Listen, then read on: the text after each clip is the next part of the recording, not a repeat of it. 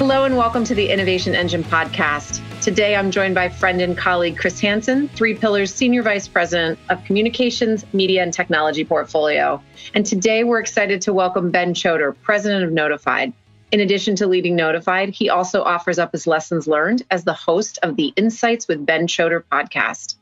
Ben has been guiding corporations through the pandemic and promoting engaging online experiences as co-author of Transitioning to Virtual and Hybrid Events. So let's get started. So Ben, it's so wonderful to have you with us today. Listen, let's just kick it off with a first question. I want to get right into it. With the rapid development of products in the digital world, has there ever been an education gap that you've needed to kind of overcome in order to promote this idea of digital acceleration?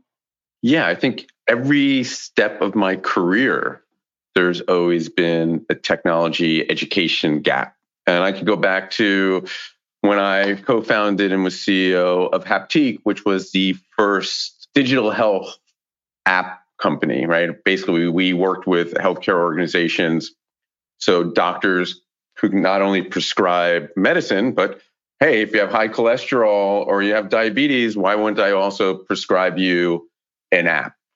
But there was this whole technology hurdle because it was brand new in the space. So learning what doctors wanted, what healthcare professionals wanted, what patients, and how to combine it. And then also, how do you approve? How do you decide if you go to the Apple, store right now, there's probably 600 glucose monitoring apps.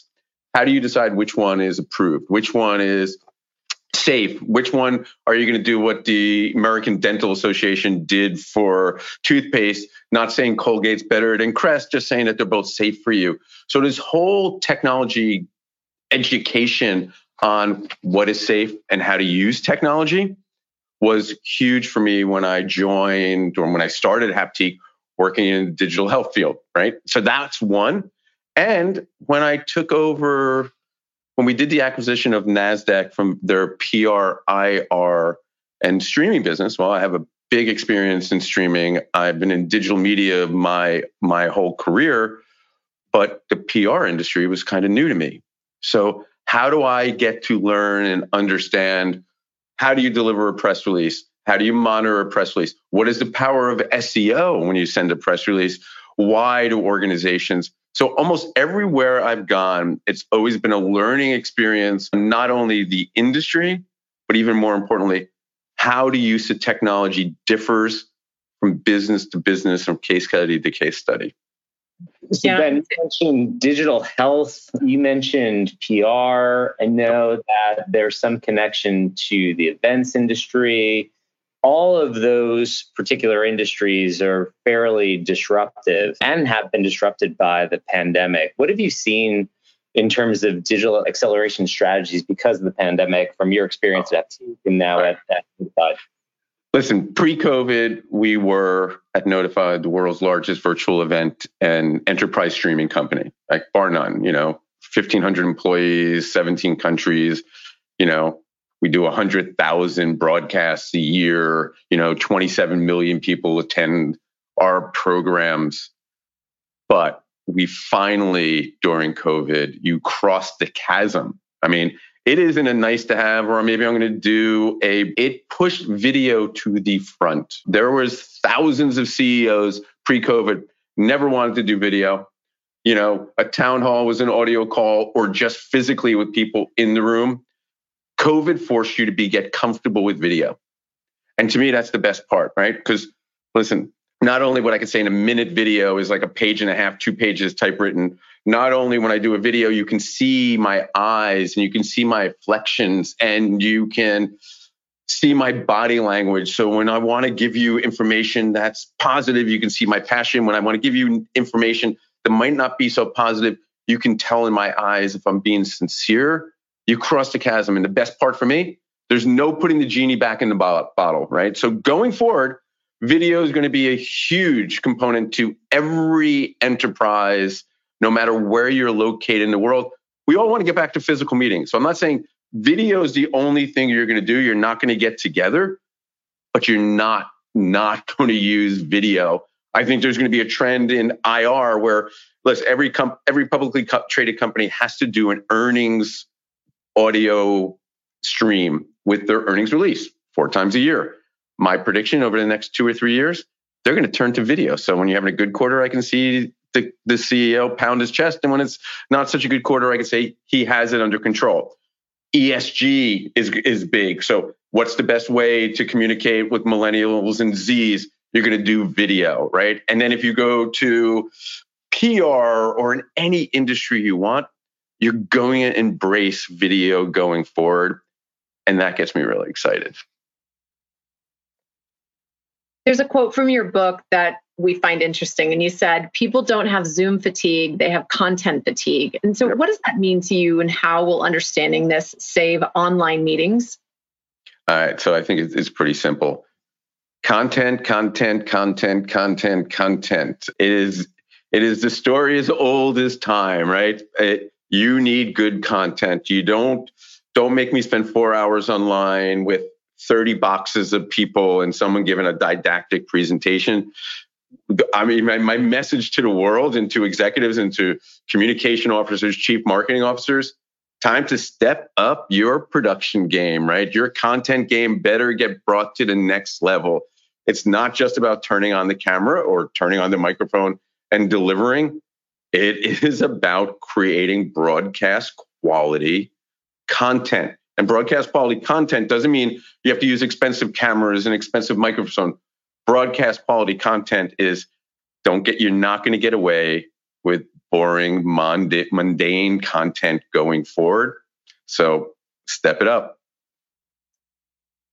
Ben, I've spoken to you a few times now, and I think that mantra that you've had about content has really resonated with me. And I've been on enough virtual events and then also gone back to some physical events where I've seen at least an attempt to try and do that. I'm just wondering, are there certain digital products you've seen that you think can either replicate that sort of human experience, or do you just think there's still a need, digital can't replace that human interaction?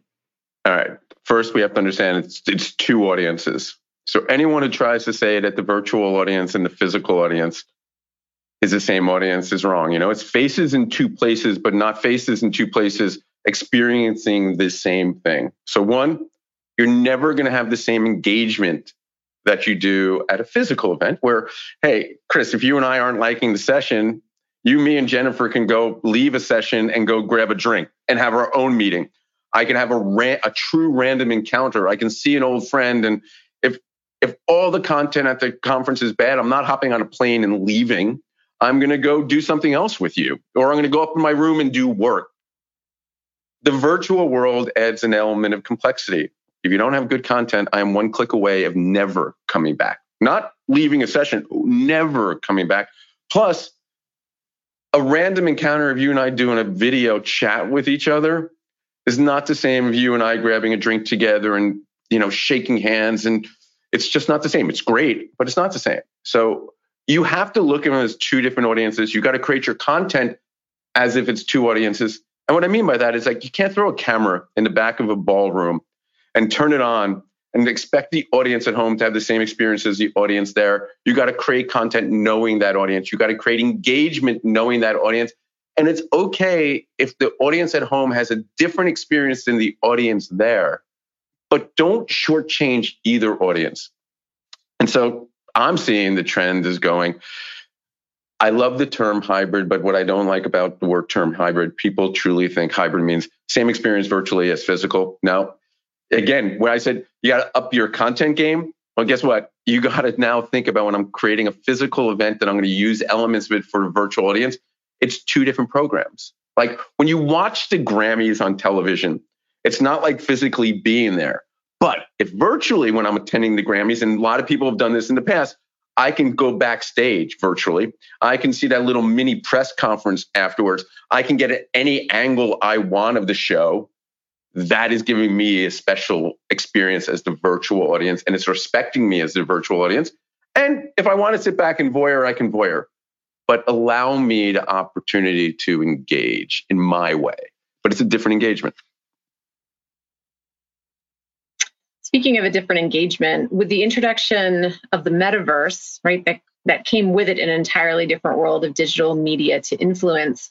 From a business to business perspective, are there products or digital products that you believe will have an advantage in this kind of a virtual marketplace? Okay, so I mean, I have lots of opinions on metaverse, and we could speak for like 3 hours. I could spend 100 hours talking about metaverse. First of all, so far everything you see about metaverse is like Second Life 7 years ago. I am not putting, and you guys aren't seeing me, but I have a pair of Oculus in my hand, right? And I'm not going to put on an Oculus or a Google Cardboard and spend 8 hours in a virtual event. And going back to it, I don't need to put on my Oculus to have a one-on-one animated chat with you, Jennifer. I mean, but where it's really powerful is if a session during your virtual program or even your physical program, where let's say it was healthcare and it's mode of action, right? And you want to see how a pill is going to go through someone's body, nothing's better than the Oculus, right? Or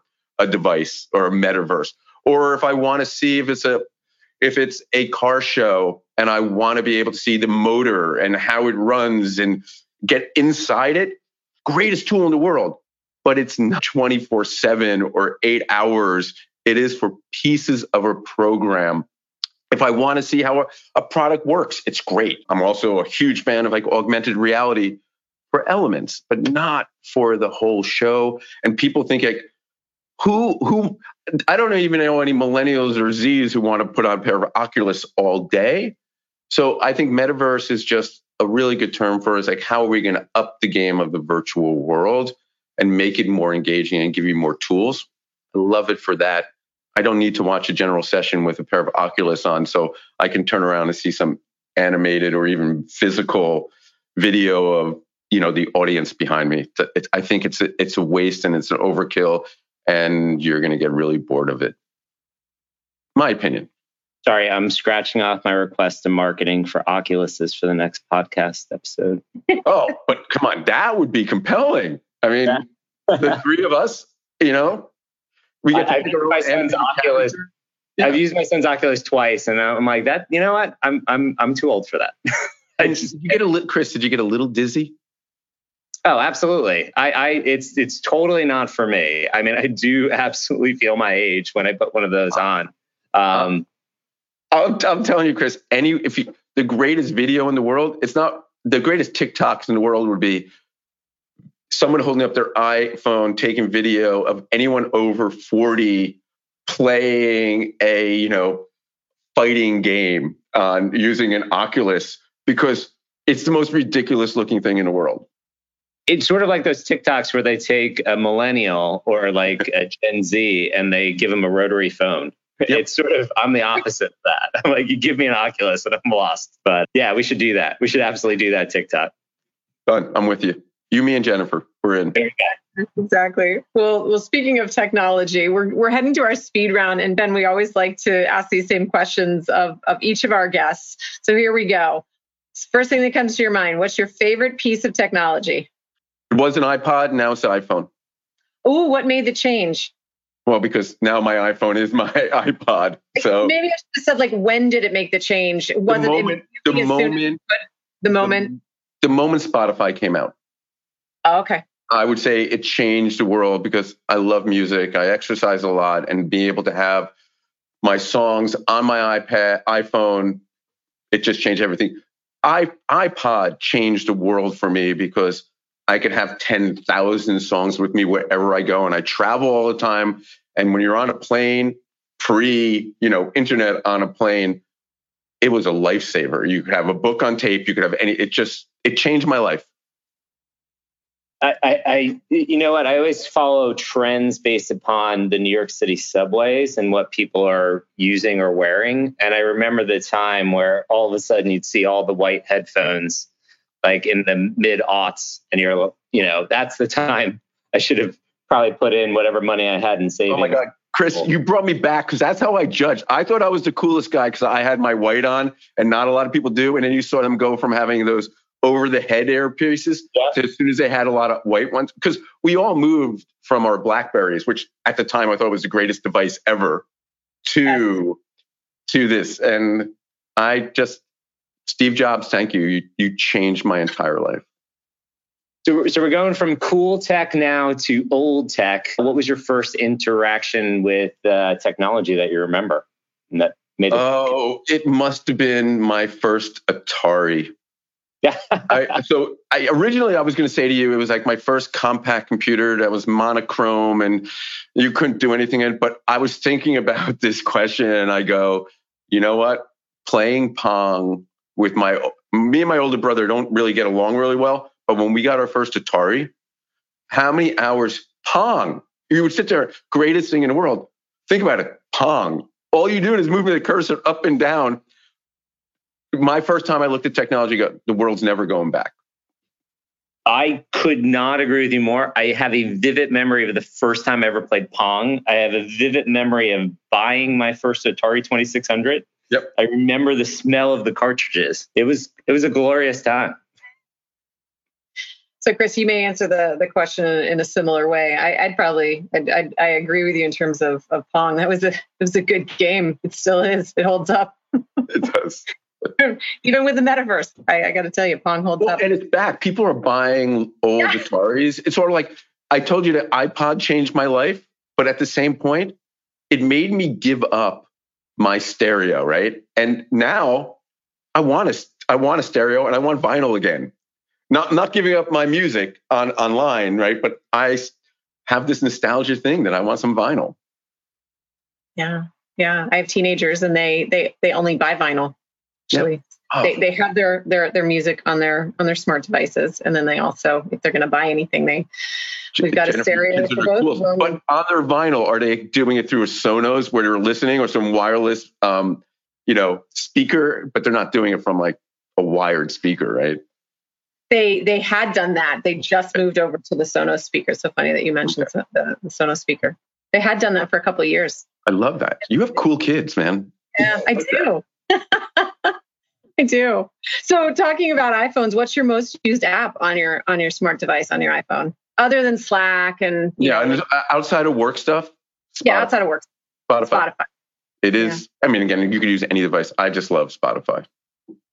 I had a feeling that was going to be your answer, just based on the conversation, and I couldn't agree more. It's probably the most used app on my phone. What's funny is it's having an iPhone for now, I don't know, a decade plus. I probably have 5 apps that I use and probably 200 apps on my phone that I've never touched in 10 years. So I think I have to do that cleanup. There's really only a few that are useful. But after the podcast, Chris, I think I'm still paying for apps that are on my iPhone that I don't use, because my wife every couple of months goes, "What are all these charges on Apple on our Amex?" And you scratch your head and go, "I don't know last time I used that app." I saw that on social media. I don't know if it was LinkedIn or Facebook. God forbid I say TikTok, but it was somebody saying like the random.